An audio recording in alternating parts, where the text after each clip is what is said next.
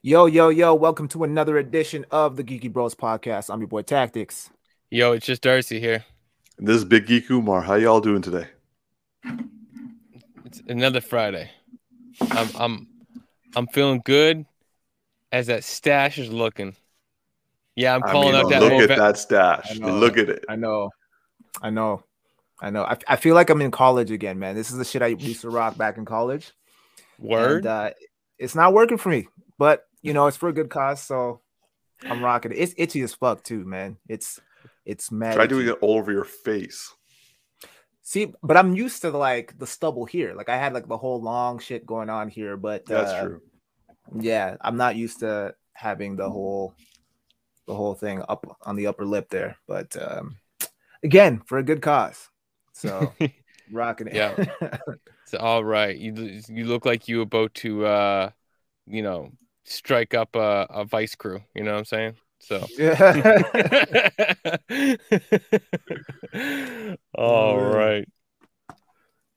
That was your All right, transition, so- Umar. Yeah, Umar, what's on the agenda, bro? Okay. Take the heat off of me, bro, and my stash. So we got a little bit inundated with geeky news in the last 24 hours. Because we did. yeah, so we've got a lot to cover. So we're going to jump right into it. So the first bit of geeky news is there are rumors that the delay for Black Panther 2 Wakanda Forever is being delayed specifically due to Letitia Wright's unwillingness to be vaccinated. Now, I know there was some controversy with her before. I felt that it was a little excessive, especially compared to like other people at the time. What was the And controversy? the controversy was basically that she was kind of like providing bad information for why you should get vaccinated against COVID-19.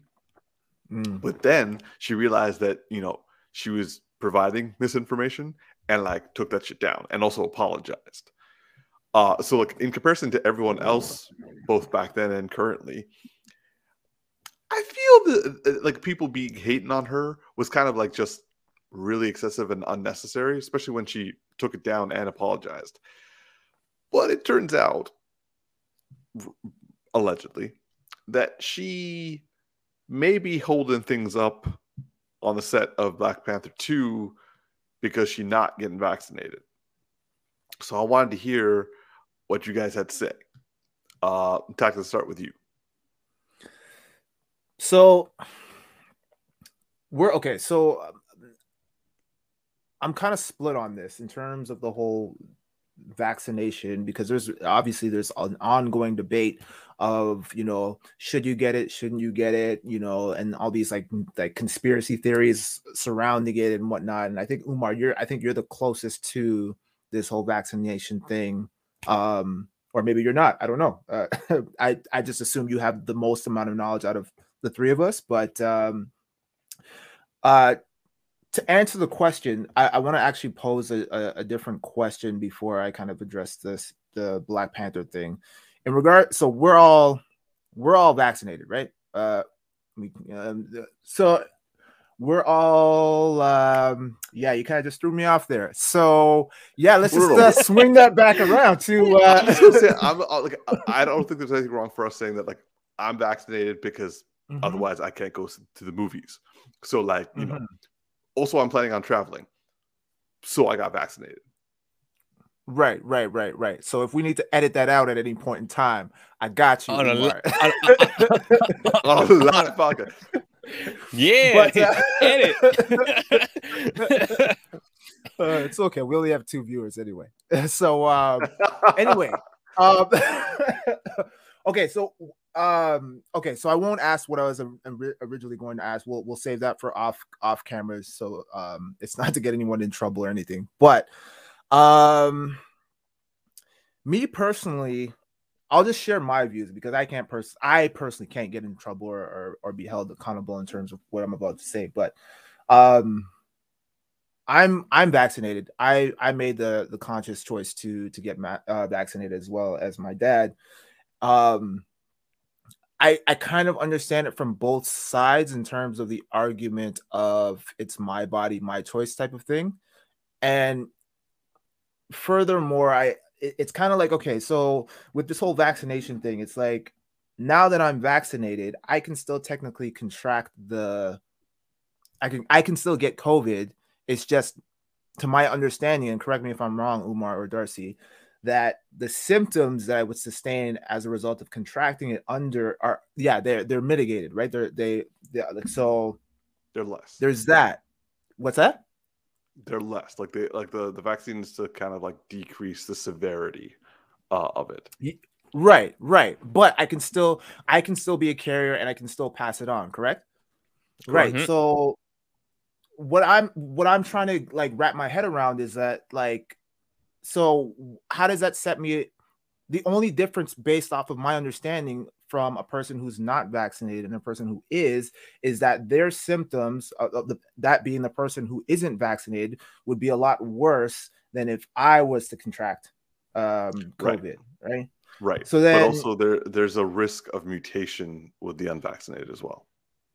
okay, so then that clarifies what I was getting at, because I didn't understand like who's at risk. My point is, the only person that seems to be at risk is the person that's not vaccinated. But if you're saying that there's a potential for it to spread into a mutation, like a further mutation, then that I can understand. And then, okay, then that. Well, for on a film, if the only person like, and you're right, like the risk is greater for the one who's unvaccinated. So on a film set, if one of your actors who's refusing to get the vaccination is also in like the threat of it, that would be a problem, because like they are insured, and like if anything should happen to them, the movies and like I mean, like look what happened with the Rust thing, where like they accidentally Alec Baldwin accidentally shot somebody. Now granted, it's a very different situation, but like having your actors or anyone on set contract or die or severely affected by COVID, let's just say the insurance and lawyers are going to have a field day.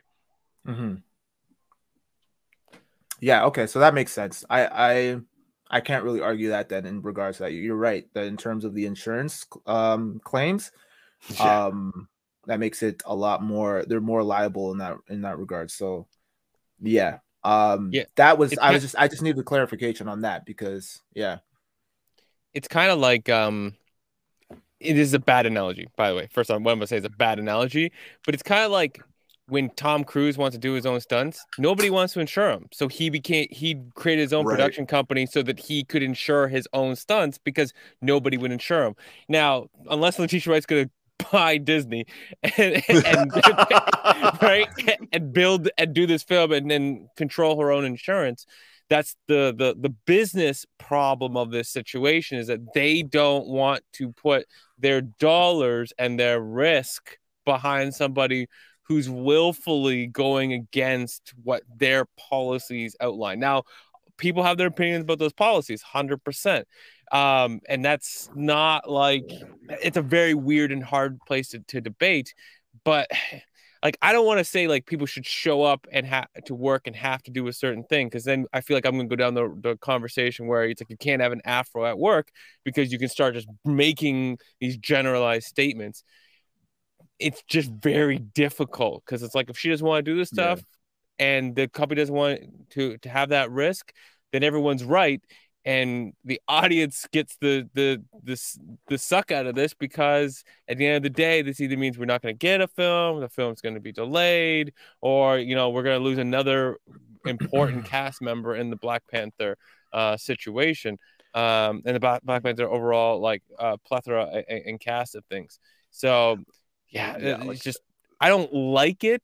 I don't want her to have to make a decision that goes against what she wants. But I also don't like when it's like, there's a part of me that's like, I don't like when people like do something that affects everybody else negatively, like work and all the money and all the big business, because like she's affecting a lot of people's livelihoods, right?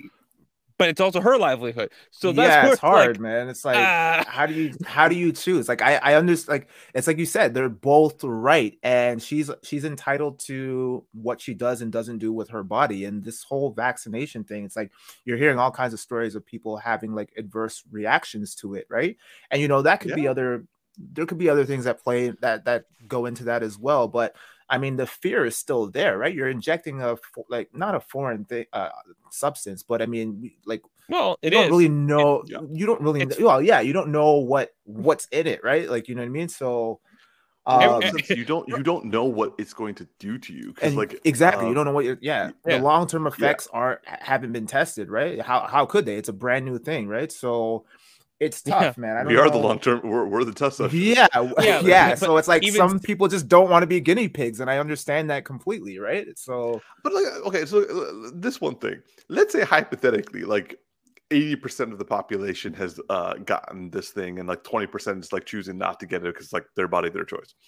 I'm mhm. like, if like 80% of the population has like long term effects that we all die from this, I don't want to be the 20% that survives. Like, yo, fuck that. I don't like that would be a shitty ass world to live in. I'll be like, okay, so everyone I know died because they all got vaccinated. I should have just gotten vaccinated so I could have died with them. yeah. Like, I saw Walking Dead. No one's happy in that show. Fair, That's true. fair. Like Very the true. Walking Dead are the fortunate ones in terms of like blissfulness, I guess. Yeah. Or we end up getting superpowers as a result of this thing, man. It could And go then the there's other Yeah. way 20% of too. then, yeah, Yeah. there are 20% of the population that were like, so I could have gotten superpowers if I had gotten first. Yeah, now Yeah. it's too late. Now it's Now too late. it's too late. Destroy know all the what? vaccinations. 100%. Oh man. You know one thing like, and I'm not gonna go too deep into this stuff, right? Like, but we already talked about like, what its purpose is. But the one thing I can't stand in one of the conspiracies, and I know I'm going on a line I shouldn't go on, but like, is the conspiracy that like all the politicians of the world came together to like, and orchestrate this thing. I'm like, these motherfuckers cannot decide on anything together. How would they coordinate this and keep this together? While throughout the midst of this, how many politicians have changed seats? Right? It's like, so you mean all the ones in charge and all the ones who weren't in charge, trying to get in charge, were all coordinating? Some of these people are dumb. Like, how, if this was a coordinated effort, how would Donald Trump not have spilled the beans? Like, you know what I'm saying? Like, Maybe that's he the one. wasn't invited. Yeah. Yeah. That's probably why he's so pissed against it. He's like, yo, man, fuck Yeah. those guys. Yeah, But I will say that if they coordinated this, it is really sad that this is the one thing that all the leaders of the world got together and actually agreed on. I tell you how messed up this world is. That's Yeah. for damn sir. So just going back to the main point, I gotta say that like this is a no waste. I agree. This is a no waste scenario because like we all loved Black Panther. It did so much for us. It is doing so much afterwards, and we all lost Chadwick. That hit hard. So much so that like I love What If just because it has him in it. Like even if that show was shit, I would still love it because I had Chadwick in there. Chadwick. Nope. Chadwick. I don't want to lose Shuri too, man. Yeah. Like yeah, they could recast her, but it won't be Shuri. We'll all know. And it's like, it's sad to recast somebody because they've passed on. There's something that annoys me about recasting somebody because of something that's like this. I don't know, something about it. It's just like something about it would bug me about recasting her, like, and also losing her character. I just hope Black Panther doesn't fall apart. I believe This is why I'm Ryan not Coogler. super excited about it because we no longer have Chadwick, and it just doesn't. For me right now, and I'm saying this prematurely, it just doesn't feel the same. I don't have the same level of excitement for this movie as I did with the first one. Yeah, of course, especially after What If, like you said, Umar. Like we just got a taste of him again after having like having to endure the loss of, you know, the battle that he had to undergo that he ultimately wasn't able to overcome. So yeah, for me, like this is kind of on like the, and I say this as no disrespect, but it's like on the low end of like my anticipated films for that coming year. So at this point it could go either way, and I'm like, I'm very neutral about it.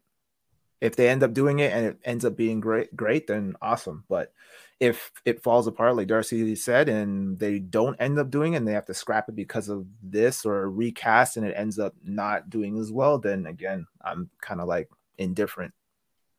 All right. Well, moving on.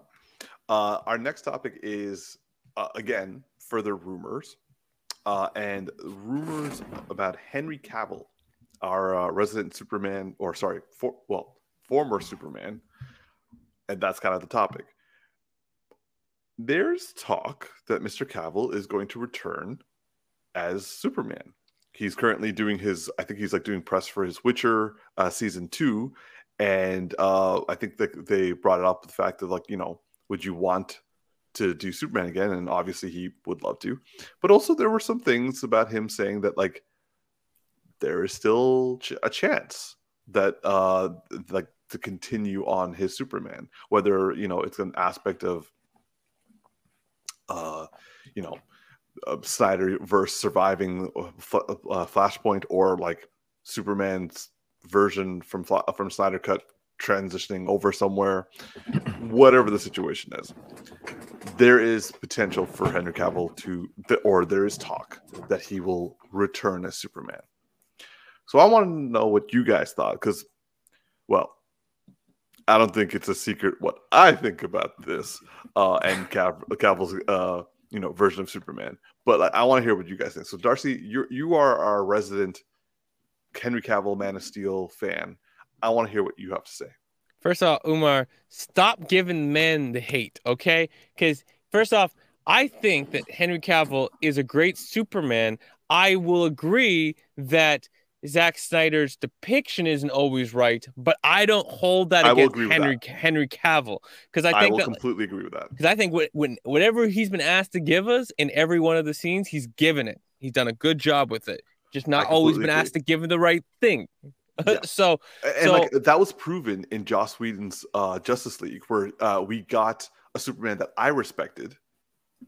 And Henry Cavill did it right. I can't believe anything of Joss Whedon's like movie that you did something you respected. Like, I get, like, there was moments there where, yeah, he had the like happy like the jewel. I don't know, like I don't even know the right words, but there were moments where, yeah, he did feel like a different Superman. It just felt completely out of context in that trilogy. It made no sense. Like, it didn't build up properly. It just was like, I'm now this and Batman. Yeah, exactly. But like the thing is, like, when he was this out of character, random experience to have, especially after like trying to kill everybody, that was Superman though. Like that was what I wanted Henry Cavill to do, and he proved he can do it. So like, I don't have a problem with him being Superman. Yeah. I have a problem with Snyder, or like the Snyder version of this. So like, that's why. But like, go on.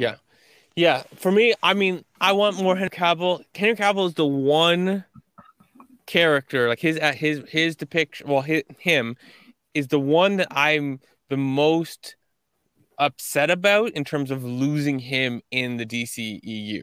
Right? Like, don't get me wrong, I love Ben Affleck's depiction and character, but it also is a character that I don't feel like has the longest longevity, because it was supposed to be an older character, and it's hard to like take that character and then give it longevity when it's like he was like 80% done to begin with when we got him, right? So it's like it's not, and I feel like we got some good stuff. I would still love to have seen one or two films like just independently, but I can accept it, especially with everything Ben Affleck's been through personally. I'm like, you know, like he fell back off the wagon. I'm like, I don't want him to have to endure any more Batman if he doesn't need to, you know, or any more than like what he feels good with, you know.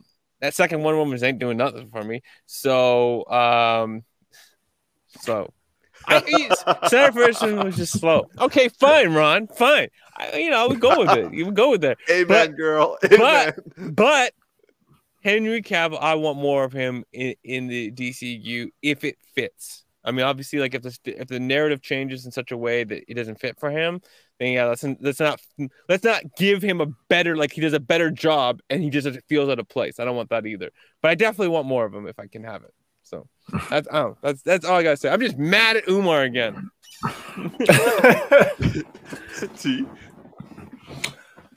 So I kind of agree with both of you because I still have a strong soft spot for Christopher Reeves as Superman. Like that's like the OG for me. And they're big shoes to fill, right? Similar to how I feel of like Michael Keaton being Batman. Like I don't care what anyone says, I will contend that till the day that I die. Michael Keaton for me is physically maybe not the best Batman, but just in terms of how imposing he was for the stature that he was, is by far hands down one of the most memorable, I will say, Batman interpretations that I've seen. Michael Keaton, Henry Cavill. Can you see that? Can you see that in the film? Henry Cavill and Michael Keaton. I'm just saying. I'm not even talking young. I mean like literally this version and like the better Henry Cavill. I don't want to say Joss Whedon. I can't fucking say Joss Whedon. But the thing is with Michael Keaton, he actually looked I think Michael Keaton is like 5'9", but he looked taller in the suit. Like for some reason I thought this motherfucker was like 6'2". He's 5'9" or some shit. He was trying to be 6'2", yeah. Yeah, and you believe that in his presence and the way that he looked and just like him just dropping down from skyscrapers and shit. Like it was so imposing and intimidating, and it was just like he's not 5'9", he's 5'7.5". Even worse, bro. Like 5'7", man. But like watch the movie again or watch a scene on YouTube. The guy does not look short by any, like when he's out of the costume, when he's out of the bat suit and he's Bruce Wayne, then yeah, maybe he looks a little bit short. Like he looks maybe 5'7", but when he's in the suit, like he looks like larger than life, right? So anyway, back to Henry Cavill. I actually kind of do want to see him back as Superman. I feel like I had nothing wrong. There was nothing wrong personally for me in terms of the Man of Steel. In terms of his performance, there was a lot wrong with the script itself. But him as Superman, he started to kind of grow on me. I agree with Umar. When we first see him on the screen as Man of Steel, he doesn't necessarily capture the essence of Christopher Reeves that we've grown to love. But I feel like as the trilogy kind of expanded and we started to kind of like flesh out Superman a little bit more, I started to kind of get like little pieces of it there where it was like, oh, we just need a little bit more time and he'll get there. Like I understand that maybe this wasn't Zack Snyder's intention at all, but I feel like we were getting like an out of world story of a guy who's like, you know, he comes down to earth. He's not familiar with like the customs of how humanity is supposed to act and interact with people and stuff like that. So he's still trying to find his footing. And the more time he spends on earth and interacting with people and learning about their ways, the more he starts to and then taking on his own moral principles that he learned from his father, like his human father. He kind of tries to he paves his own way and eventually becomes that of the Christopher Reeves iteration that we're used to. And I feel like there were moments, especially like what Darcy was saying in Joss Whedon's version of Justice League, there were moments where I got a sense of that. And then other moments in the Justice League Zack Snyder extended cut where we start to see that a little bit more as well. But they didn't quite get there, and I don't think they had enough time to get there. And I think if given another opportunity or another solo movie, we would have gotten the Superman that we know and love. So and the fact that he's so passionate about this character, I want him to have another chance at this. I think he deserves it, and I think if he's campaigning for it and he's passionate about it, then, and he's a big geek, man. Like, let him have it. Like, give it to him. You know what I mean? He wants to do it and he's passionate about it and he'll give 110%. And that's what I love to see from actors, right? So, yeah, that's my take on it. I would love to see him come back as Superman. Yeah. So, like, for me, like, I will say that if we get, okay, let me put it this way. I was not a huge fan of the movie Superman Returns with Brendan Routh. However, I respected the fact that Brendan Routh was doing a homage to Christopher Reeve's version of Clark Kent and also Superman. Not the best way to go about things, but whatever. But I'm gonna dig back to way before, like when I saw the trailers for Man of Steel, and like I believe that my buddy Jimmy was like, he watched those trailers. It was like, I think I've seen my childhood brought forward perfectly, and I felt the same way, which is why Man of Steel hurt me so badly. But I want to say, like, if I get to see I believe I can see Henry Cavill do a Clark Kent who's bumbling and actually be properly comedic. Can you imagine him in like his glasses, his overcoat, like fumbling around stuff, like saying like really sweet but also very like naive things and people believing it, and then him like tearing off his shirt and being a bad, like a big Superman that you believe that he would go to a high school and sit with a kid who like sent him an email saying, please, Mr. Superman, can you sit with me at lunch so people will like talk to me? And he would do that. I can see Henry Cavill doing that. And I'm sad that I don't think Warner Brothers wants him to do that. I think they want him to be the badass, but I want him to be an imposing Superman, yes, but like give us the Boy Scout. Give us like a kinder version of what we have Chris Evans Captain America. Like give us that Boy Scout who believes in the truth of things and the justice of things, but also at the same time can have humor with being like, you know, a bumbling idiot at work because he's trying to keep a secret identity. Yeah. Like I believe he can do that. So, but like I don't want Henry Cavill to be given more Superman if it's going to be more of the same. I want Henry Cavill to be Superman if they're going to do it right, because he, I believe, can do it right. All right.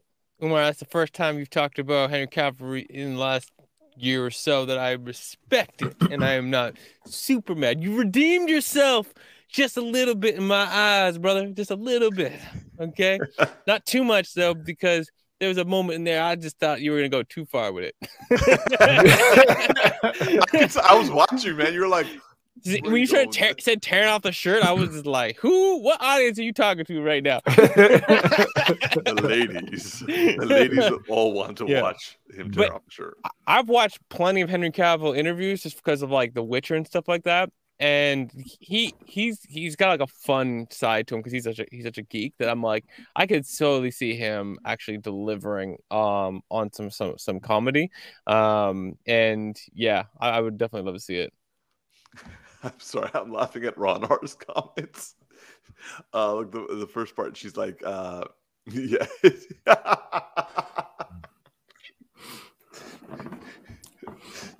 Yep. Yeah. I mean, no disagreement. Yeah, I mean, I can't contend that at all. Like, she's right. I wouldn't even want to contend that. No.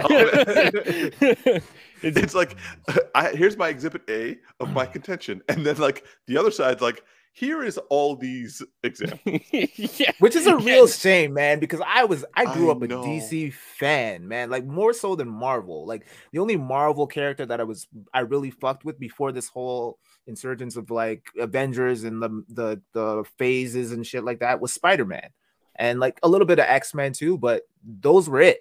And now it's like the talk of the town is like Iron Man, Hulk. Well, not so much Hulk, maybe, but Iron Man, Captain America, Thor, like all of those guys, right? And who's talking about Superman? Who's talking about Batman?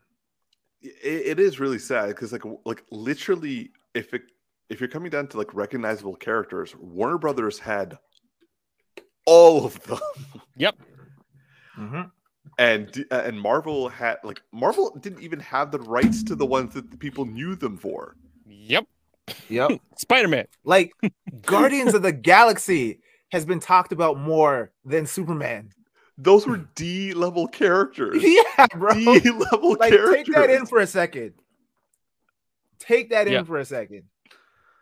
That literally was that. Honestly, Guardians of the Galaxy is like one of the greatest like underdog movies, because like that movie was like trailer's like, oh, it looks kind of cool, and like I the thing that intrigued me was the exact thing that like I was wanting from Marvel at the time, which was like, can we get some more color in your films? They're kind of bland. Like they felt so bland visually that I was like, they're good, but they don't have enough personality, and they could be way better. That film came out, it was like, it was color everywhere. It had personality everywhere. That film was like easily went to one of my top Marvel films right out of the gate. It was like top 3 right out of the gate. It was up there with it was like a Avengers level film almost, but it was like weaker and an origin story, but it was still like so surprising. Oh man. And yeah, and I've never heard of them before that point. Or actually, I had heard of them because I'd heard of Rocket. Yeah, he showed up. Heard of Rocket. They Yeah, just didn't know who. Yeah, Rocket, and I think I'd seen a Star-Lord once, but like seen it, not knowing what it was, and just like, yeah, cool. But Rocket was the only one who showed up in some cartoon a couple of times, and yeah, it's Rocket's memorable as all hell. All right, moving on. So the biggest news that came out today, especially, was Disney Day. So today marks the 2nd anniversary of Disney Plus going live, and they came out a good time because we definitely needed Disney Plus. Oh God, if I didn't have Disney Plus the last 2 years, gee, okay, now I'm not gonna go there. Anyway, so the guy with the thanks for your password, by the way.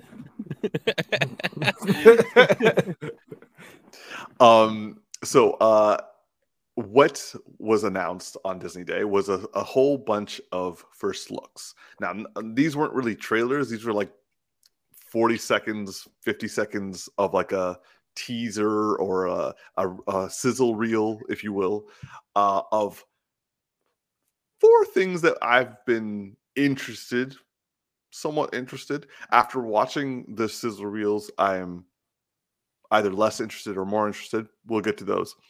But the main ones that we're going to talk about today are the Obi-Wan TV series, the Moon Knight TV series, the She-Hulk TV series, and the Ms. Marvel TV series. So we're going to start in that order. So going with the Obi-Wan sizzle reel.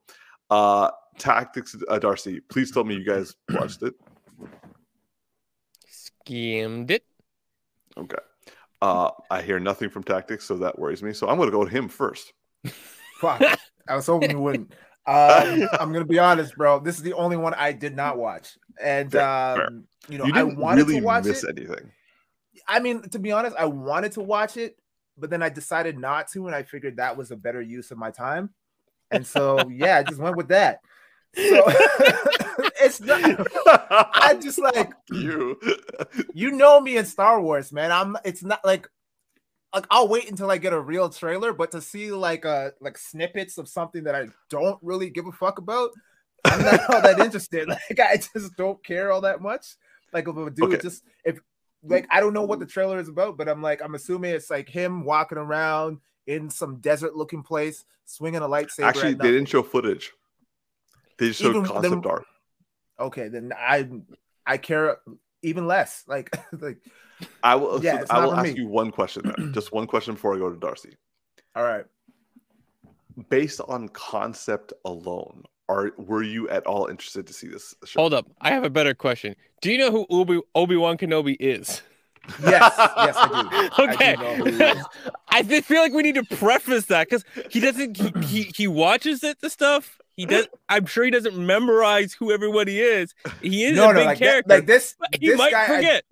No, this guy I do remember because I remember him from the prequels. So yeah, he's super memorable. Yeah. Cool character from what I remember, but again, it's like if you're just showing me like concept art, Nah, like you gotta give me like a lot more to get me hooked on like a Star Wars TV series. So yeah. Sorry, what Umar, what was your question again? My question was, did you have any interest in the concept of the show? To be honest, I didn't even know they were making a show until just now. I had no idea. So, all right, moving on to Darcy, man. I'm gonna take you off the hot seat now. Umar, I appreciate it. Before we jump in, wow, I got to ask Umar a question. He's gone. What is the concept for this? Like, what timing is this? Is this leading up to This is just before Luke, or like literally right after we left him at the end of the third movie of the prequel? Okay. So like Luke's a baby or like a kid right now. Interesting. How are they going to do that? I mean, the man does age well, but does he age that well? Well, they may make him like 10 years later, and then like just make him see like, oh, I've been on Tatooine for 10 years. Okay, so how I feel about this, like, so I saw I skimmed the stuff, I saw the concept art, seeing him like go off with Darth Vader, that I want to see. Of course, I want to see him fight Darth Vader. But like, I'm pulled from Tactics Wits here. Like, I need to see a trailer. I need some footage. I need something more. But Obi-Wan Kenobi is one of the baddest fucking characters in Star Wars. He's one of the most interesting characters, and I love him so much from Clone Wars, animated series, especially since it's the same voice, which just sells it. He didn't voice it, right? He didn't voice it? Who is so good that I always thought it was McGregor.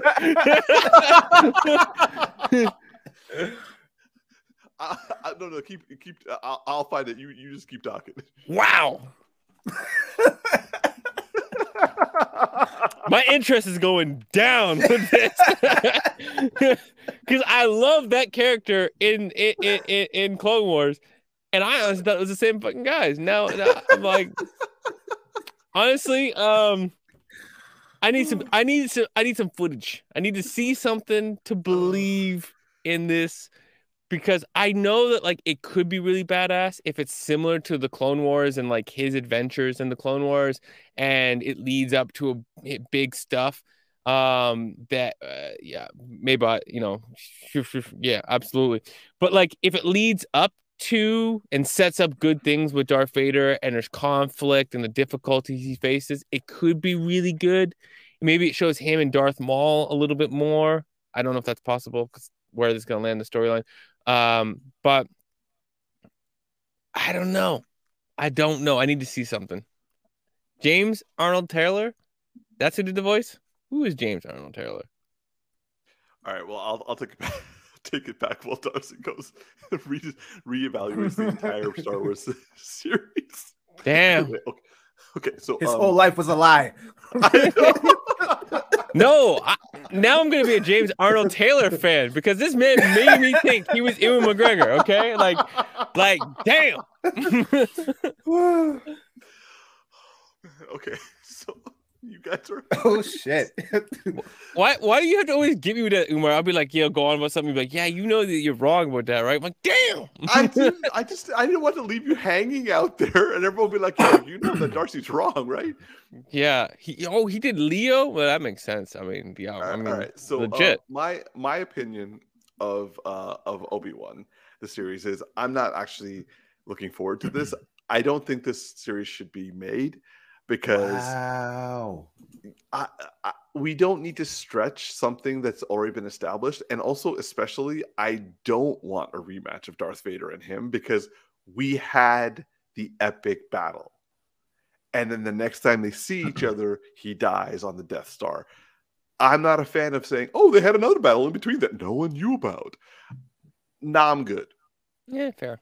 So yeah, I'm not a fan of this series. I love Ewan McGregor. If they wanted to do like an artsy film of him like dealing with grief and like PTSD while on Tatooine, and also having a live action version of Darth Maul finding him, and then him having to fight him to protect Luke, like we did in the animated series, yo, I'm all for that. But I'm not interested in the series where they have him facing off. Like, I don't give a shit. Anyway, so yeah, that's me. Let's move on. Moving on. Fuck you, Yeah. Obi-Wan Kenobi series. Wow, he ends on that. Okay, Yeah, okay, okay. Also. All right. So, Maybot has a question. How about his forbidden love story? Isn't she dead? Who, Maybot? Yeah, Maybot was saying like apparently Obi-Wan has like a forbidden love story, but like if I recall from the Clone Wars series, isn't she already dead? Yeah, I think you're right. I don't quite remember exactly. Unless he has like another one. I mean, which would explain no, like I mean, fine, give him someone to love. He's a virgin, so like let him love somebody. Anyway, so he had a love and he didn't. Man, what a waste. Anyways, she was a Mandalorian too. Does that mean she's better in bed? Like the way you said that. No. Like Mandalorians are known for fighting. I didn't know they were known for love making too. No, I'm like she actually wasn't. She was a pacifist Mandalorian. Ah, the pacifist. That makes it much better. Anyway, so moving on.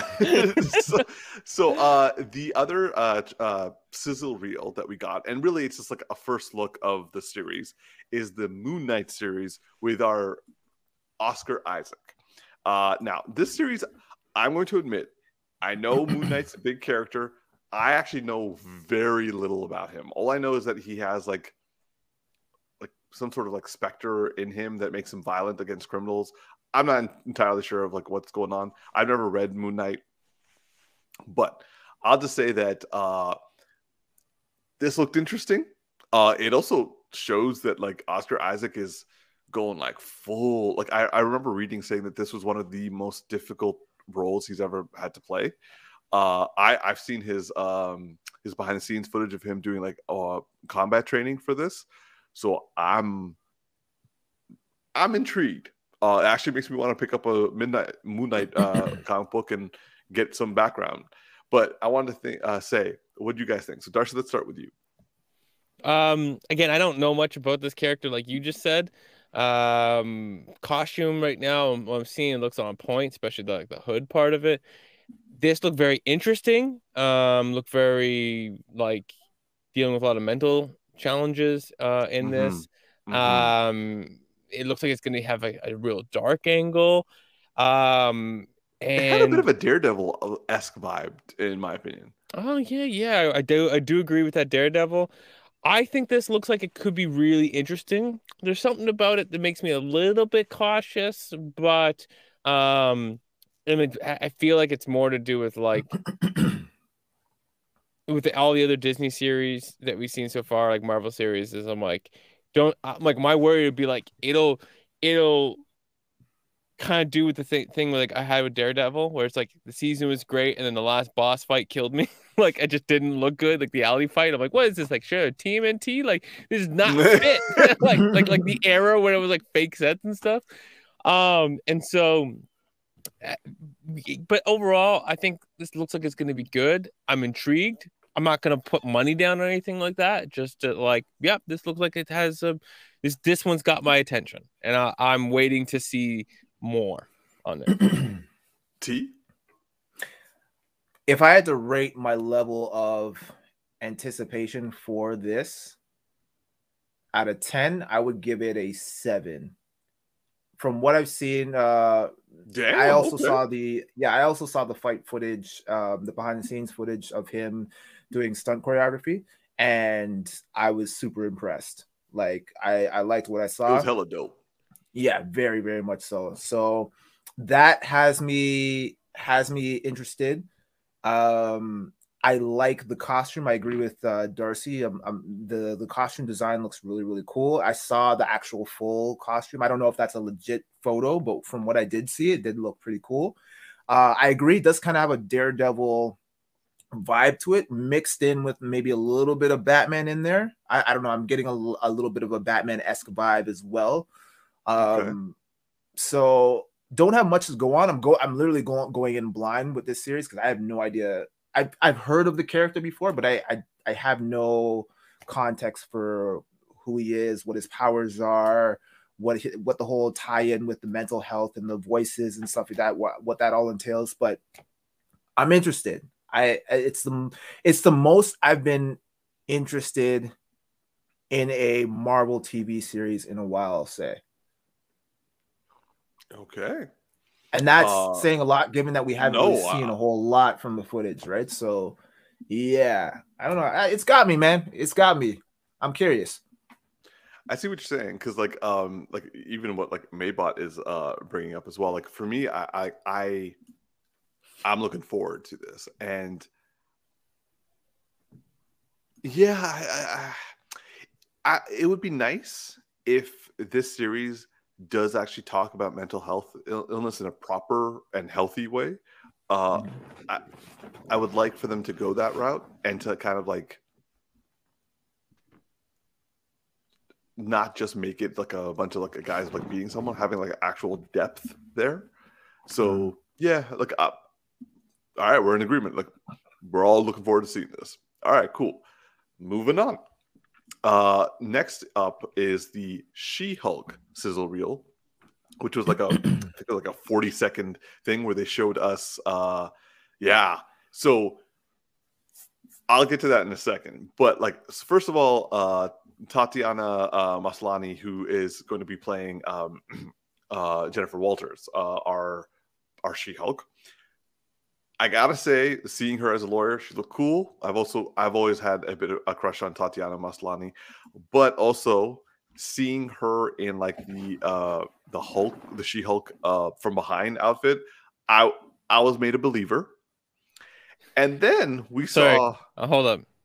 You made a believer when you saw her from behind. Had to circle back on that one real quick. You made that seeing it from behind made you a believer. Got you. All right. You saw that coming, bro. You saw it coming. You tried to gloss over it, but Darcy got you, bro. He just got it. He was like, "Wait, hold on a second. Come back. Let's bring it back to that." This man go to the church in the behinds. You know what I'm saying? I'm a believer. Hallelujah. Okay. So the fact that we have Professor Hulk in the trailer, that surprised me actually. I have no idea what it means and why in Shang-Chi he wasn't Professor Hulk. So I already was looking forward to this series, just like on concept and casting alone. But now I'm like, yo, I want to know some shit.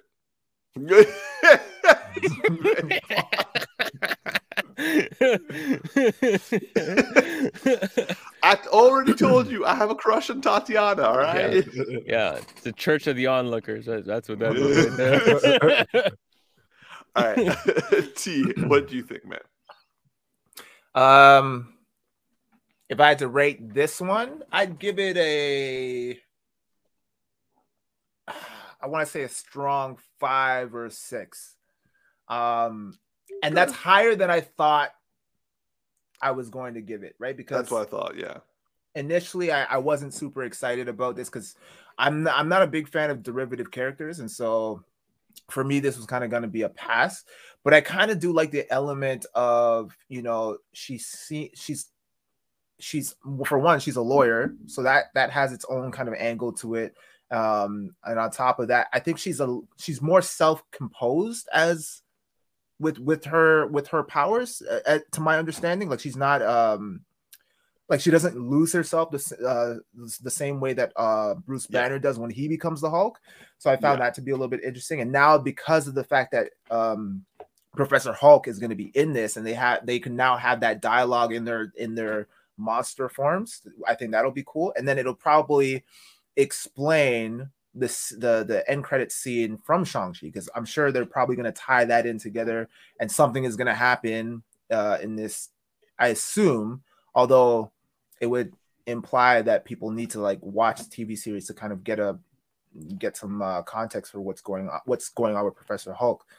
But I mean, I'm interested. I mean, again, I'm more interested in these shows now than I was with like WandaVision and Loki. And like, so the first roundup didn't really do it for me all that much, but this one is kind of like, okay, I see what you're doing, Disney. You're stepping up your game a little bit. Hopefully, you know, you can live up to the hype. So, yeah, I'm cautiously optimistic. I'll say that. Okay. Darce? I'm gonna go with the same rating as Tactics. My excitement level is like a 6 with this. I can't lie. Like, it probably can't. It could have been higher, but I wasn't loving her at the end where she was like, "You won't like me when I'm mad," and I don't know, something about that was just like. Wait, was that real? I thought that was part of it, just like a promo, a separate thing. That's a promo thing. I think that was a callback. That was a promo thing. I just was like, okay, this is just bothering me. Yeah, no. If it's actually part of the show, I'm like, I'm checked out. I'm checked all the fuck out. No, but like that, I know it's not part of the show. Not even a wink of a thought. But it was just more like I literally was like, nah. You shouldn't have done that. Like, it was just like we shouldn't have done that. I don't know.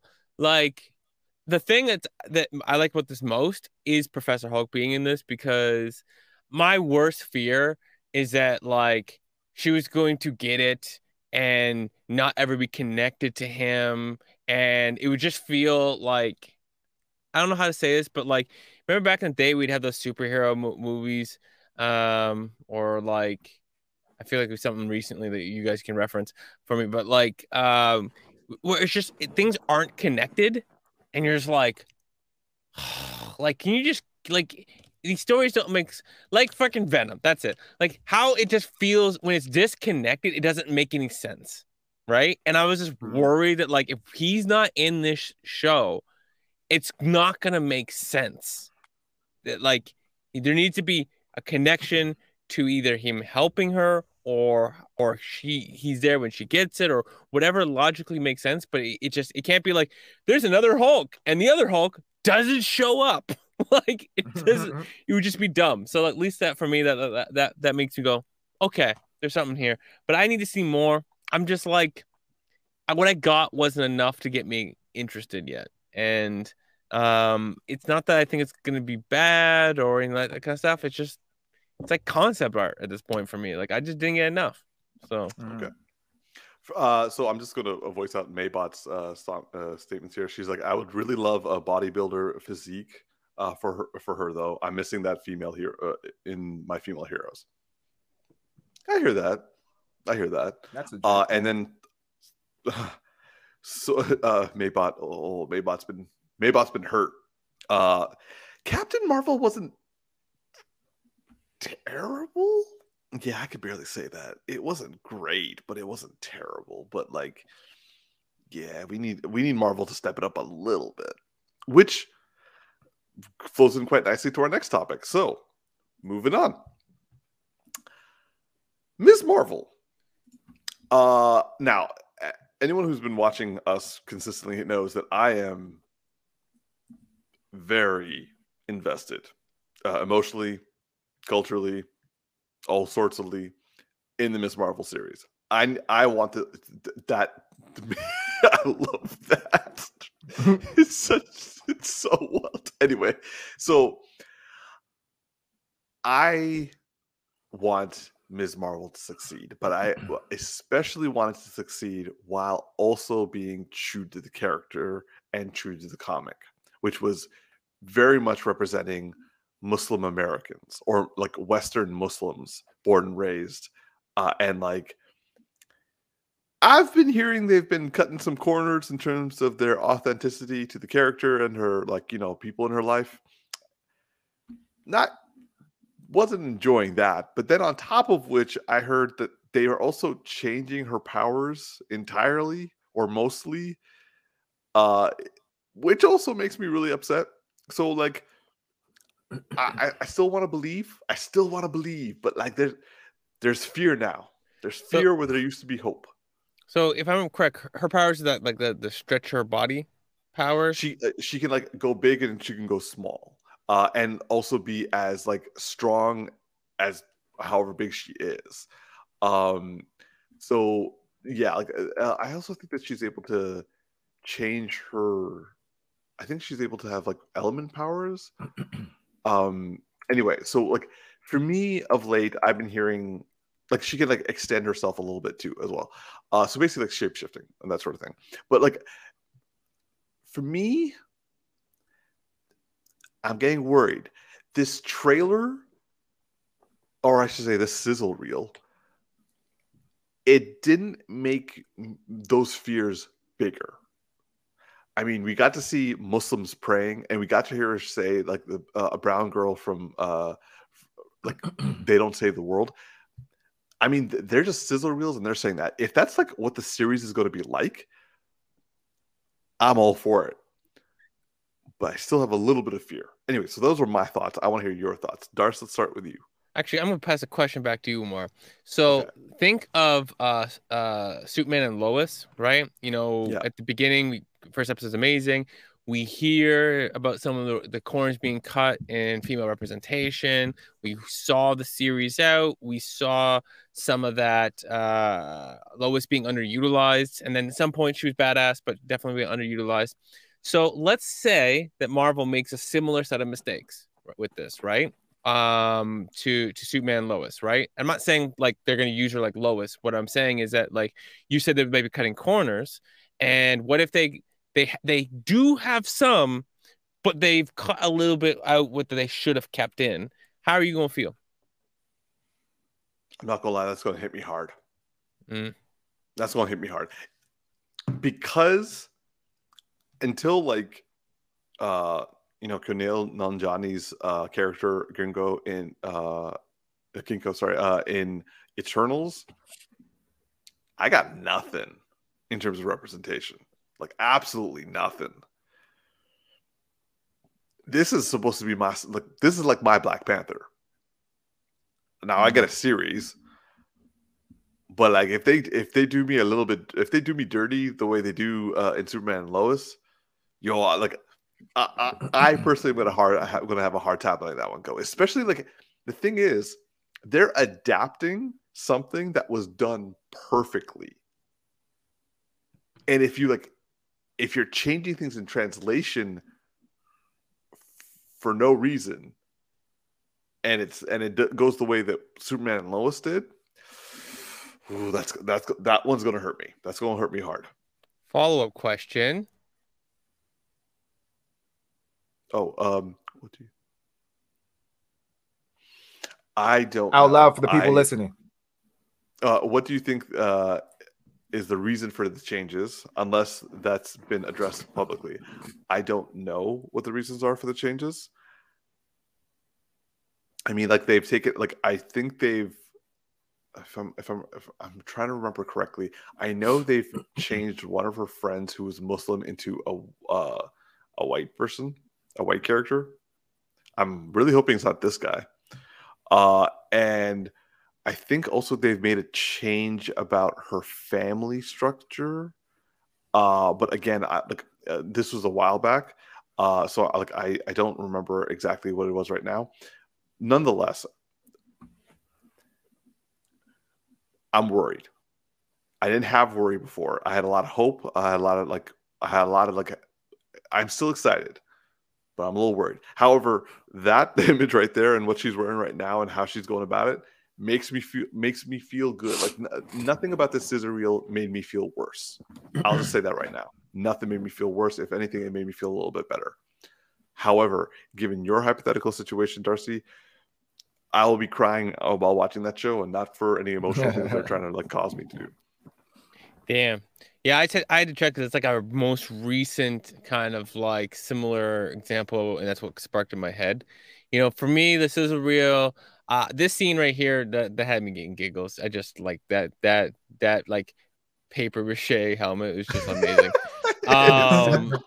Like it's such good cosplay, but it's hilarious if it's as superheroes. It's like who like I forget what it was. He had like the Spider-Man costume or whatever, but it was like a kid's one or whatever. I know I'm thinking of Miles Morales. Yeah, like that was amazing.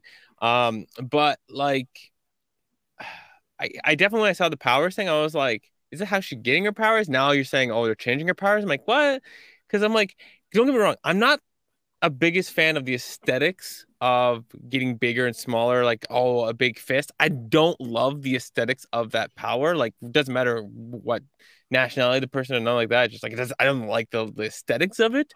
But at the same time, I'm like, I had no desire for them to change her powers because, like, even though like I would be like, oh, I would like a different power.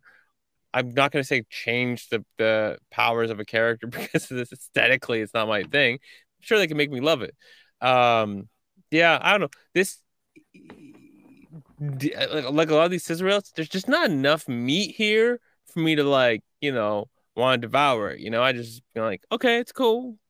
I'll wait to see more. So I'm waiting to see more, and I'm worried a little bit now that you've said, they're changing stuff because I personally want that inroads into learning and understanding and growing on things that I just don't know. So Maybat says Muslim representation is a timeless importance for us growing up. What I hope is that they make sure the changes they've greenlit are damn well necessary to back Miss Marvel up. Yep. Yeah, we all hope that. Yep. T, how about your thoughts, man? I was actually surprised by your response, Umar. I mean, again, speaking a little prematurely, I saw a decent amount of representation. I'm hoping that they kind of, continue on that and they amplify that and really showcase that culture because like Maybot and what you said, like it's definitely needed, right? And I'm glad that we got like a character like Kingo to finally represent, like start to spread it around. And also, actually, I don't want to say anything because it'll spoil it for Darcy who hasn't seen it yet, but there was a lot of representation in the Eternals, which I really enjoyed. I understand why the critics didn't enjoy it, but I, for one, personally respected Disney's decisions to take that route because I'm not familiar with the Eternals, so I don't know if that's how a lot of that stuff unfolds. But to now see a lot more representation being added into the equation, especially for this new phase that we're going into, is really dope to see. And I think, especially for young kids growing up, and like now, like with the whole popularity of like superheroes growing exponentially, I think this is important now more so than ever because when we were kids growing up, what superheroes did we idolize that looked like us? Right? Blade. I didn't even know Blade back then. Yeah, growing up, like for me, it was Batman. Batman's a white rich dude. You know what I mean? Like that was, and then next was Spider-Man, another white dude, right? So it's like we didn't have a lot of. Yeah, but again, he looked white. He's a white Canadian. Like that, we're like, hey, I'm a Canadian too. But I was like, oh, yeah. So it's like we didn't have that representation growing up, and so now kids have the benefit of actually seeing that, and they can actually kind of like actually visualize themselves in those roles. So when they actually go, like during Halloween, when they go and they pick up a costume, and it's just like, yeah, like they actually can embody that because it's now being made real for them. I mean, as real as it can be. I mean, we're talking about superheroes here, but that essence is still there, and I think that's very, very important. Similar to how like Black Panther had such an impact on us when it came out. Speaking to you, Darcy, like it wouldn't have had that effect had we had been represented.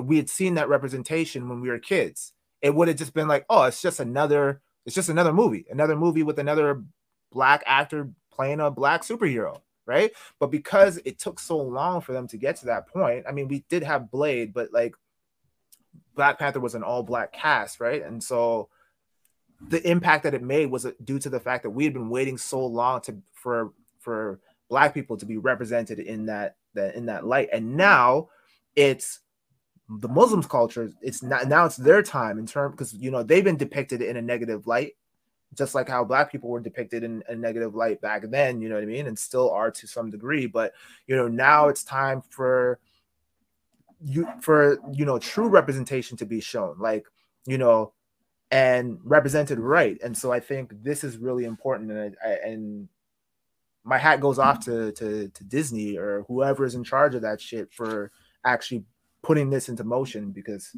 it needs to be done. I agree with Maybot. So yeah.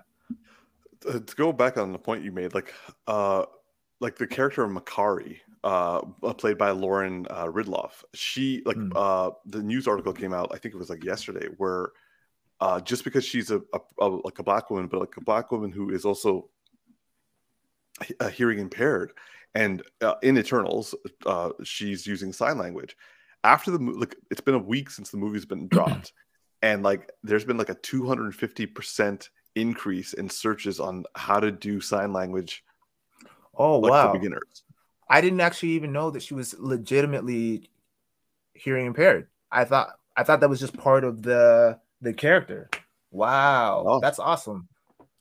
Yeah. So like what we've been talking about, representation matters. So like ultimately, if they do it to the level of accurate as like what you were saying, Darcy, like a Superman and Lois level, we're still doing a positive step for like Muslims and for brown people. So I'm not going to knock it for giving us a positive step. I just wanted it to be the right step. But we got Eternals with Kingo, and we got and we're getting Ms. Marvel. Maybe I shouldn't be too greedy. All right, so Maybot saying, so the closest I had was like Tia Carrere in Relic Hunter, but then she was highly sexualized in Wayne's World. Must be some yellow fever. This is the greatest comment ever. And I agree. I totally agree with that. No, actually, respect on that one. Yeah, so I'm just gonna say that before we move on, that like we're going in the right direction. I don't want this to be like I'm not being grateful. We're going in the right direction. I'm a little annoyed that we're making changes, especially like fundamental powers, but like whatever. So moving on. Now here's a topic that our Mr. Darcy wants to talk about, and it has to do with the Fast and Furious franchise. So Darcy, I'm gonna kick it over to you. Yeah. So Vin Diesel just on some suck ass shit. I don't know how to say this. Oh man, it's all I can think of. Yo, Tactics, do you happen to have the tweet or the Instagram post or whatever? Because like he's done a couple things recently. Like one, he wrote some sweetnesses to The Rock to try to win him back. Which I'm like, call it that. Yeah, and like it just like it was just that was emotional blackmail. It was laid on thick. It was laid on thick, and then as of recent, my brain is still on what you were just talking about. I'm forgetting exactly what the most recent announcement was. What was it, Omar? Because I'm totally forgetting right now.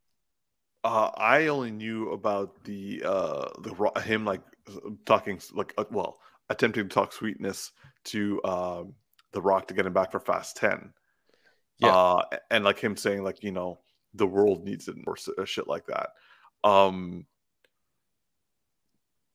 don't know. I think that's what it was. I'm just thinking about that post where he's talking about, hey, yeah, like, our family, loves you, and like we always have you in our prayers, and all like this kind of stuff, and it's just. Oh. Ron R calls it like as it is. She's like in quotes, my little brother ... and then she's like, suck ass. Yeah, like calling him like my little brother, and I'm like thinking like, first off, isn't The Rock bigger than you? Second of all, isn't The Rock older than you? Yeah. I'm like, is there anything about The Rock that makes him your little?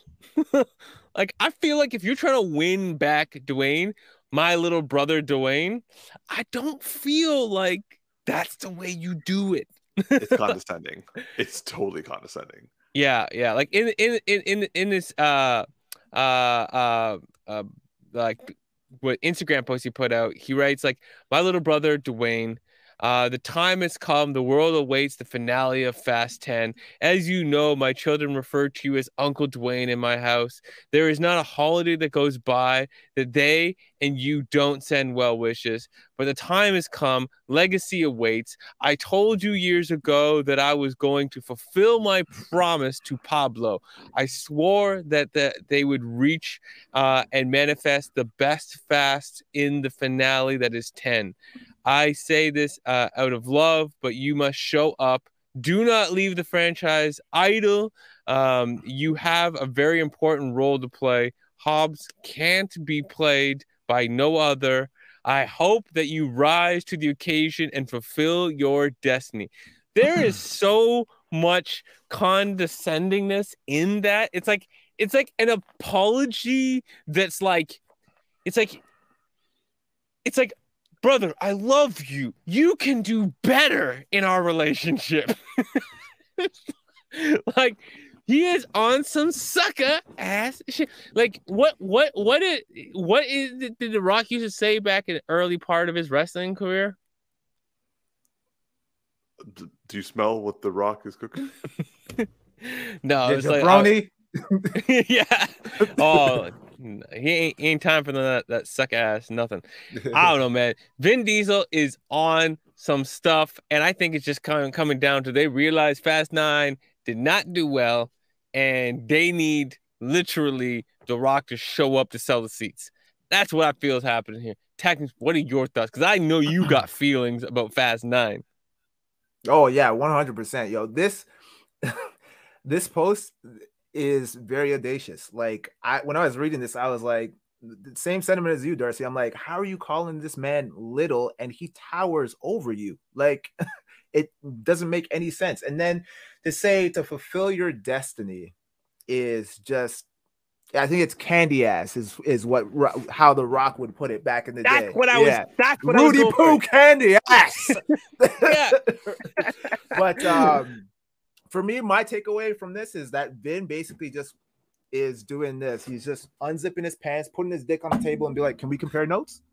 What you got? What you got for me?" Right? That's all it is, right? It's just because where did I read where it was like I don't know if it's The Rock or both of them, maybe, where they have a clause in their contract where they can only take on a certain amount of like punches or damage in comparison to like the villain or whatever the case may be. And I'm just like, that's an actual thing in like your contract where you can only take a certain amount of hits because you got to make yourself look like the hero. So it sounds like if that's the case for both of them, then they both have inflated egos. And when you have two alpha males working together with a domineering personality, you're going to come to blows a lot of the times, right? However, given that The Rock comes from the world of wrestling and they want to make Fast 10 and Fast 11 this big extravagant thing, like this big finale to kind of top it all off, I'm wondering if all of this is just some kind of ruse and we're all being bamboozled into thinking that this is some kind of, movie type of World Wrestling Federation type, ruse drama type shit that they're playing up to kind of, sell tickets and like create all of this drama around it. So we start talking about it because again, like this beef started from beginning of COVID, and then it died off, and then there was the whole Tyrese and The Rock thing, then that died off, and then it was The Rock and Vin Diesel reconciled their differences or whatever, and then that kind of went away. But then The Rock was like, well, we kind of had a talk, but now I feel like we're not going to be like, I'm separating myself from the franchise and I wish them well, but I will not be a part of the finale. And now Vin is like, oh no, you got to be part of it, brother, like little brother and all this shit like that. So I'm wondering if this is all just some kind of ploy to get people to watch the movie, because it really doesn't make sense too, because it's like, why this franchise has been going on for a long time, and we've never heard anybody really talk shit like this about Vin Diesel before. And then all of a sudden, you know, him and The Rock have beef. And it's either because of what I said before about it's just two alpha males in a room together, and you know they're trying to overpower each other, and then they're clashing, or this is all just bullshit, and they're doing this as a publicity stunt. So I don't know. Interesting. You know, I don't feel like it's a publicity stunt. I just feel like it's one, been too long and too elaborate, and two, I feel like The Rock isn't sincere in some of his statements, but he could sell it. I also kind of think that like the reason why things have changed is like Vin Diesel has taken more control over like the set and trying to push people, and I think in the past Paul Walker would have like been behind the scenes, been such a personality, he would have balanced out Vin Diesel if he's trying to be too aggressive. I think he would have just had an effect on the cast and Vin Diesel that it would just like have a different mentality behind the scenes. And then, you know, so Vin Diesel might now be a little bit different because whatnot. And I know him and The Rock, just like what they're selling and what they're saying is that like they just don't get along in their work ethic. Like they're just different about how they're delivering in that work. One thing, I did look up some facts just to clarify this. Actually, Vin Diesel is 54 and The Rock is 49. So technically that is a little brother-ish, except for the fact that Vin Diesel's barely scratching 5'10 and The Rock is 6'4". So I feel like let me put it this way. I have a younger brother. I am 6 feet tall. My younger brother is like 6'5". I stopped calling him my little brother, even though I'm 4 years older than him, because it feels stupid. I'm like, this is my younger brother. Because my younger brother looks like The Rock. He's literally built like him. I feel dumb saying little. So I feel like Vin Diesel's got some arrogance, may I say, leaning on narcissism that I'm seeing in this thing.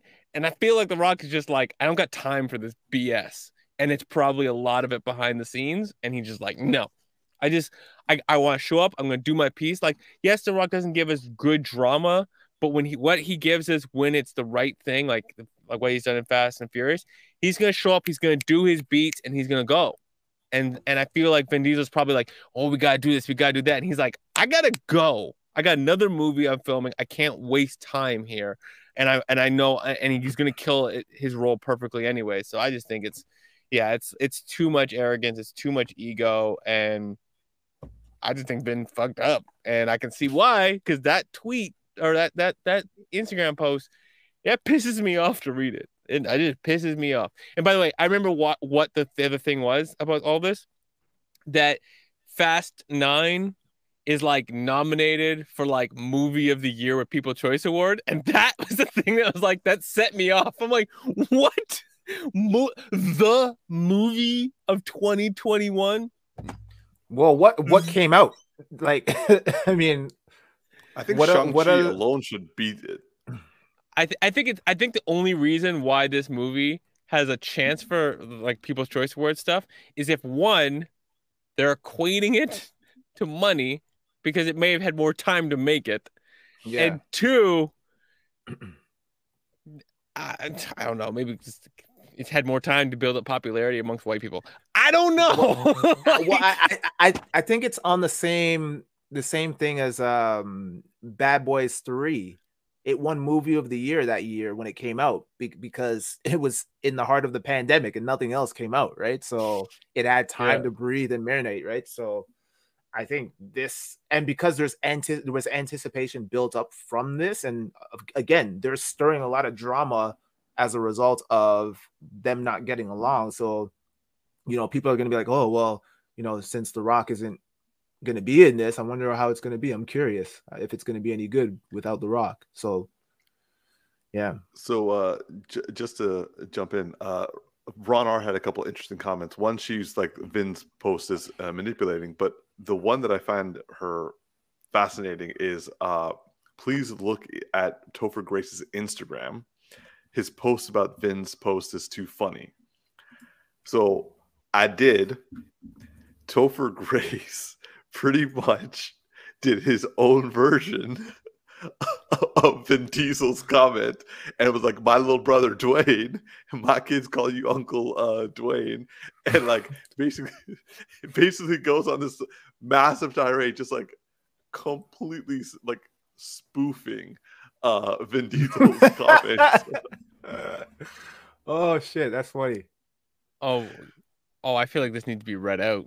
Oh my goodness. Go for it, bro. Go for it. All right. So Topher Grace writes, my little brother Dwayne, the time has come. The world awaits our reunion. As you know, my children refer to you as Uncle Dwayne in my house.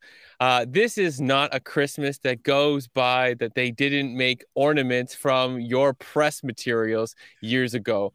I swore that we would make Manifest a coming of age buddy cop time travel musical. I say that this out of love, but you must show up. It would be great for my career. So I decided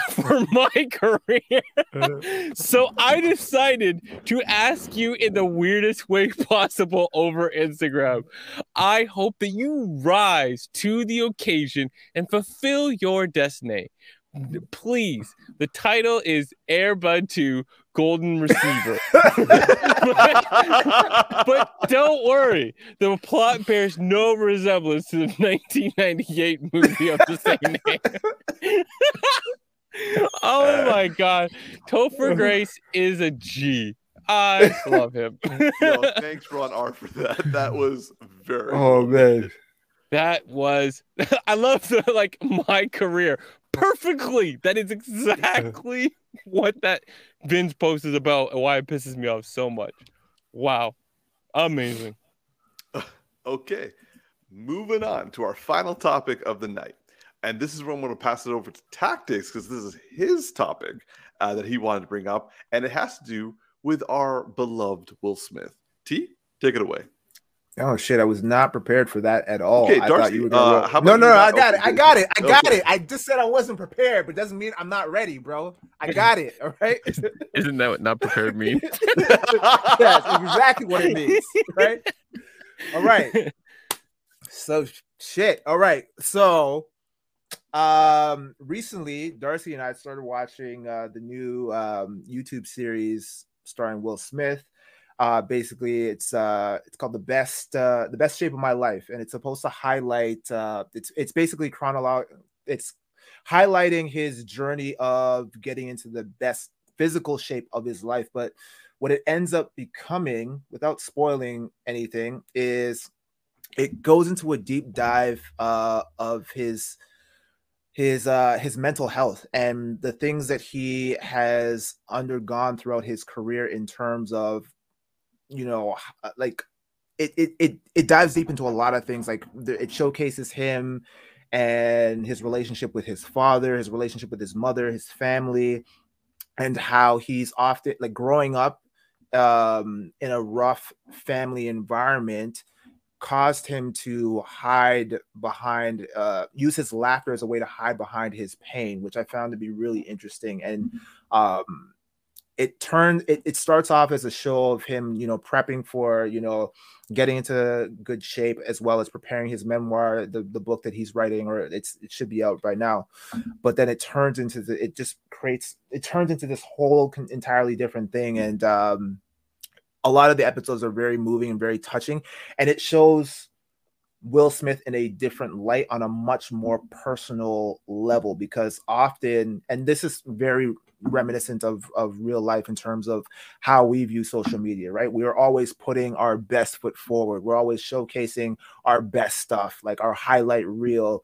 Very rarely do we ever showcase our struggles, our triumph, or not our triumphs, our struggles, our hardships and things of that nature, right? And so, you know, often when you've seen Will Smith, apart from this series, you've often seen him as like this, you know, physically fit guy, super charismatic, super funny, like life of the party, super motivating. You know, for a while there, he was on this stint of like dropping like a lot of motivational gems, and you know, it paints him in this light where it's like, man, that guy's got it all figured out. He's got it together mentally, physically, you know, like nothing could ever shake this guy. You know, you hear like stories and inklings of like him and his open marriage and how that whole thing is a mess and like they're going through their problems, but then like, you know, he'll go on an interview and be like, yeah, me and Jado, you know, we do our thing, you know, like everything is lovely, you know.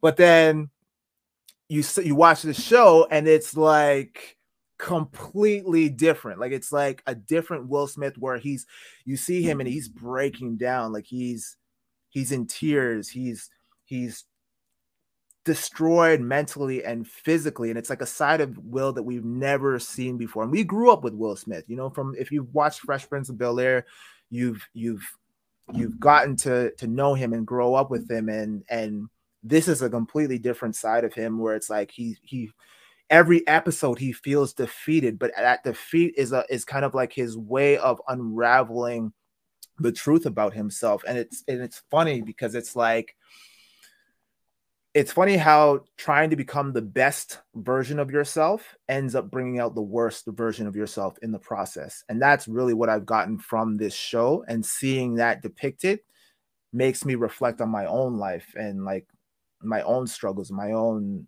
tribulations and things of that nature. So a lot of very powerful episodes, and it's encouraged me strongly to delve into his book. I actually want to get his book, like a physical copy, and read it. And maybe that's part of the point of the series, like, you know, promote the book for sure. But it works because I'm super intrigued to know about his life. I knew he had issues with his father, but I didn't know to what extent. And that one, I haven't seen the recent episode yet that came out today, but the one before that touches on his issues with his father and all of that stuff. Heartbreaking, man. Like it got me in my feels a little bit. So I love the show. So like people with daddy issues, that's going to hit hard. Oh yeah. Daddy issues, it hits hard for me in terms of like my mom issues. You guys know all about that. But yeah, if you have dad issues, for sure, 100%.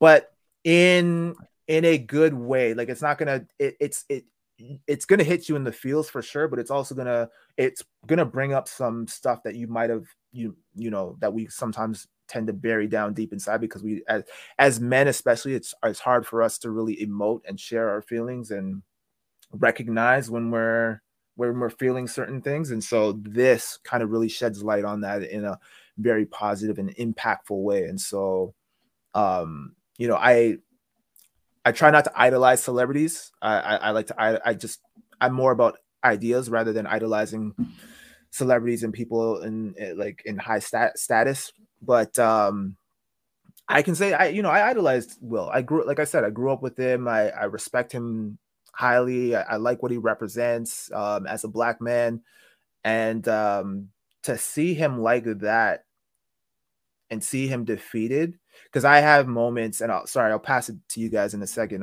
I've had moments as a health coach where I sometimes deal with imposter syndrome, where it's like I struggle with like mental health issues as well.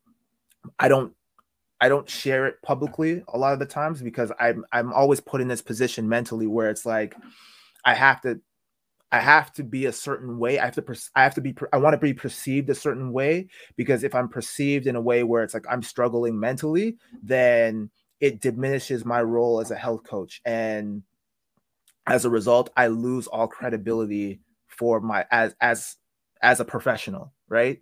And I felt the same way about Will, but in the sense of like, you know, I initially had this perception of him where it was like he's rich, he's famous, he's you know, done all these movies, he's super motivating, and then to see him like that, it wasn't a negative reaction that I had, but more so of like, I'm not watching a celebrity anymore. I'm watching a real human being having a real human experience, and that was heartbreaking for me in a positive way, where it was kind of like that's all any of us are trying to do. We're just trying to have a human experience, and I think that's what connects us all, regardless of your status.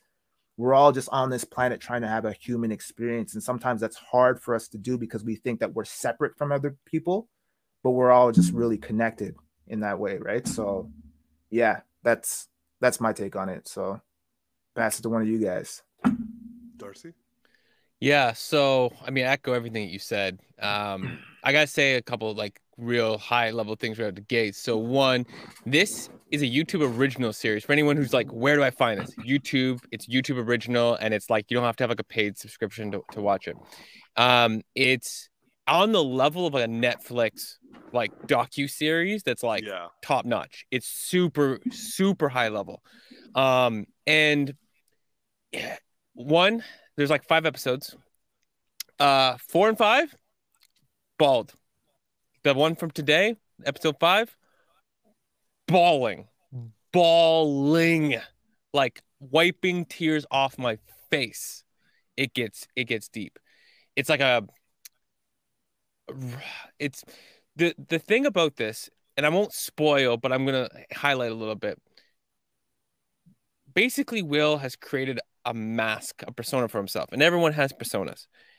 And it's come from, I won't say what, because I don't want to take away the impact for people, but a deep childhood trauma. And his reaction to that is to build up this persona to try and correct something or try to fix something when he was young that doesn't make sense, but it's the way children react to situations. And that plus the way he was parented blossom into this unbelievably successful person. The things that we've all heard about his, building a wall with a single brick a day, you mix that with his reaction to this trauma, and he created charismatic personality to try and deal with that trauma, and it creates a lot of what we see. And I think that what we're going to see is a Will Smith that evolves from this, and he's still always going to be charismatic. It's part of who he is. He's not going to erase that, but I think we're going to see a lot more authenticity in him. And like I relate to this in many ways, father problems, but for me, like there's a point in this show where he has a point where like it's all about him trying to do, I'm going to lose weight, I'm going to write this book, and I'm going to show this series of me achieving it all. And then as he gets into it, he gets to a point where he's like, I'm done. And that's actually, it looks like failure, but it's his breakthrough. And I relate to that because like, I won't get into the details of it, but like I had a very traumatic experience when I was younger where I almost lost my mother. And because of that situation, I had a reaction to it. And it changed my dynamic with my mother. It changed my dynamic with women. And then it wasn't until my early 20s when I was like in school and I was realizing I was having a bad pattern of being really, really clingy in my relationships to my partners in a way that was like, it put them off. And I ended up going to see like a counselor at the school who's like a trained therapist. And I'm a very self-aware person because I've also spent a lot of time in my mind. So in that moment, I kind of, at the same moment that the therapist was realizing, and I realized it at the same time, that like all of my dynamics with my relationships came back to that moment. And once I realized it, it fundamentally changed my relationship with women. Like I just went from being clingy to like not feeling like I needed to be dependent on them. And it just fundamentally shifted every relationship after that point. That's awesome. And that, like, seeing him go and hit that moment where it's like he's now realized what created him. Now it's like the journey after that. I feel for him because I'm like, it's going to be 5 years and we're going to see him constantly evolve into something else. And it's very powerful. It's very important. I'm proud of him to be this courageous and showing this at this level because I think he's so well known and has been so well known for being positive and being like a beacon for people to look to, that inspires them, to then see him come down to such a human experience that other people are going to take a step and look at their mental health more, because like he was the infallible one, and he's taking this seriously now. And like one thing I gotta say I also love about this show is that his therapist is in the show, and uh, as you see his experiences, she's analyzing it and explaining it back to you, so you actually understand what is happening in a way that if you just saw it, it could be depicted and felt very differently. Um, I love this series. I was in tears at the end. They hinted at the idea of a season two, which was kind of jokative, but I actually think that there will be. And I think that there'll be more exploration as his evolution happens. And I think he's going to want to expose that, because he already exposed this. And there's some deep stuff in here. And that book is going to have some deep stuff. I got to get my hands on that book too. But I think he's gonna be an advocate for something. I don't think he needs to be like a champion, like and get a part of an organization. I just think him exposing some of this story and showing the story is going to have a real impact on the world, which a lot is what he loves to do, is have a positive impact on the world. And I think he's going to really have a positive impact on a lot of human beings in this planet. So loved it. It's a must watch for everybody. It's a must watch for men. It's a must watch for Black men who've gone through similar experiences with father problems. It's just a must watch. And I loved it. And I was in my tears. I wasn't just in my feels. I was cleaning them up off my face, and it was cathartic, and it was important, and I loved it. Damn. All right. Well, I'll admit that I'm only like partway through the series, so like I guess I have all the tears to look forward to.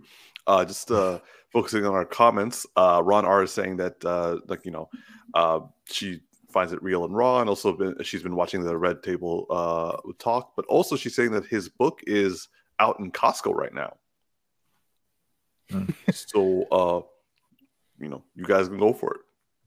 We also got some comments from Maybot, who also is a fan of the Red Table Talk, and also has some very insightful comments about like mental health, and also the media and comedians being able to do what they're doing because of their battles with mental health issues.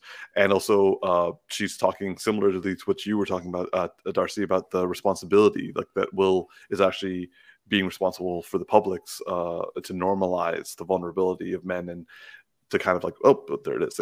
Don't you think this is a responsible thing that Will can do as a public figure, to normalize the vulnerability of men and convey the strength behind acknowledging and accepting our own humanity? I completely agree with that. Yeah, I think that he is being. Go on, Texas. Yeah, no, I was just gonna say I agree with that statement. However, in addition to that, I would argue that we all, as a collective, have a responsibility to share our vulnerability and not just leave it up to celebrities, because I think part of the problem is, like I was saying earlier, we tend to follow idols rather than ideas, right? And the idea is that we need to learn from each other to share in our vulnerability, share in our emotions, and normalize being okay with, not being okay, like identifying that you're not okay, and normalizing that, and reaching out and making that a more public conversation, and not looking to celebrities to be the role models or the spokespeople for that kind of issue, because when they drop the ball, then they're the ones that get the blame. And it's like, it's not, yes, because they're more prevalent in the public eye, they have a larger reach. But I think everybody that's around you also has a responsibility, as well as yourself, to share in your insecurities, share in your mental health struggles. And like I need to take a lesson from that as well. Like sometimes when I'm dealing with stuff, I isolate myself. Like don't reach out to friends. I don't, you know, speak to my girlfriend all the time, or like my dad if I'm like dealing with stuff, because my go-to is to just kind of isolate myself and deal with shit on my own, right? And so that becomes the reality, and people don't have the mental capacity to deal with that on their own, and it leads to them taking their own life or resorting to drugs as a way to numb that feeling and that pain. And I think, you know, we need to just pay more attention and open up that conversation so it can be had on like a more frequent basis, and not look outwardly or externally to just public figures, right? Because if we leave it to them, it's like it's a shot in the dark, right? Like they may have the responsibility, but will they take it? It's like everyone's dealing with their own shit, right? So I think it's to us as a collective to really take on that responsibility as well. Yeah, I agree with him being, I think it's, or I appreciate that he's being courageous in doing it. I don't think he has to do it as a public figure because it's a human experience, but I'm glad and appreciate that he's done this. And he's inspiring us to like focus on it. Yeah, absolutely. Yeah. Okay. I had another thought, but I forgot what it was, and it was a good one. Damn. Oh, my bad. No, it's all right. I was like, I literally had it in my head, and then I started talking, and then I like talked it out of my own head. Okay. I remember what it was. Sorry, I was just quick one. There is a story in here, and I won't spoil it, but it's one of these situations where somebody asks him for like a photo, right? And he denies them. And I won't say what kind of happens before, or especially what happens afterwards. But I remember somebody years ago telling me that they'd met Will Smith and that they thought he was an asshole. And it's not the same person. I know that because the rest of the story doesn't line up like with that person and their life. But it makes me, I always like rejected that statement because he was so important to me in my youth. And so, but now I'm old enough to see, it's like, think of all the times that people have met celebrities and had an expectation of like, well, it would only take them 2 seconds, right? And that person saying like, why can't I be special enough to be like, for them to just give me the time? But forgetting like, this person's going through human experience. You're not understanding the full context of this person. And sometimes, yeah, maybe they are a straight up asshole. But I would, like for the people who saw a celebrity like this and had a negative opinion of an interaction that they don't know the context around, and to have seen this and go, wow, like that person that from that interaction, I would actually love to see if they like, or just to hear that maybe they connected at some point down the road. Sorry, they saw it. Did you say that again? Thank you, Siri. But yeah, like, like for them to see that context and then to have a different appreciation for that moment, right? And that's that narrative. But anyways, I'm sorry, I had to get it out. Yeah. Okay, man. Like, thanks for sharing, and also Maybot thanks us for sharing. So definitely check this show out. It's on YouTube, and it's called The Best Shape of My Life. It's an easy thing for you to search. Before we wrap up, there's a little bit of a public service announcement. We are not going to have a regularly scheduled live podcast next week because the Geeky Bros are going to the movies. So we are going to be doing a pre and post film show of sorts. We are going to watch Dune together. The film by Denis Villeneuve, who's adapting the Frank Herbert book. And so we are going to be getting tactics to watch sci-fi. You've been pushing for this hard, bro. You've been pushing for this for so long, yo. If one of us cancels Darcy, he's going to kill himself, yo. Like it is not an exaggeration to say that I am that you're gonna kill yourself, bro. No. It is not an exaggeration to say that I am not heavily emotionally invested in tactics watching this film. Whether that's a healthy thing for our friendship, I mean, that's debatable. But like, Why? So if I nonetheless, don't like it, our friendship is over. Is that what you're saying? no, more like, I hope you're ready for the emotional fallout. So hold up 1 second before we go to this tactics. Does popcorn fit my macros? It's Friday. Because this might be the reason why we don't go.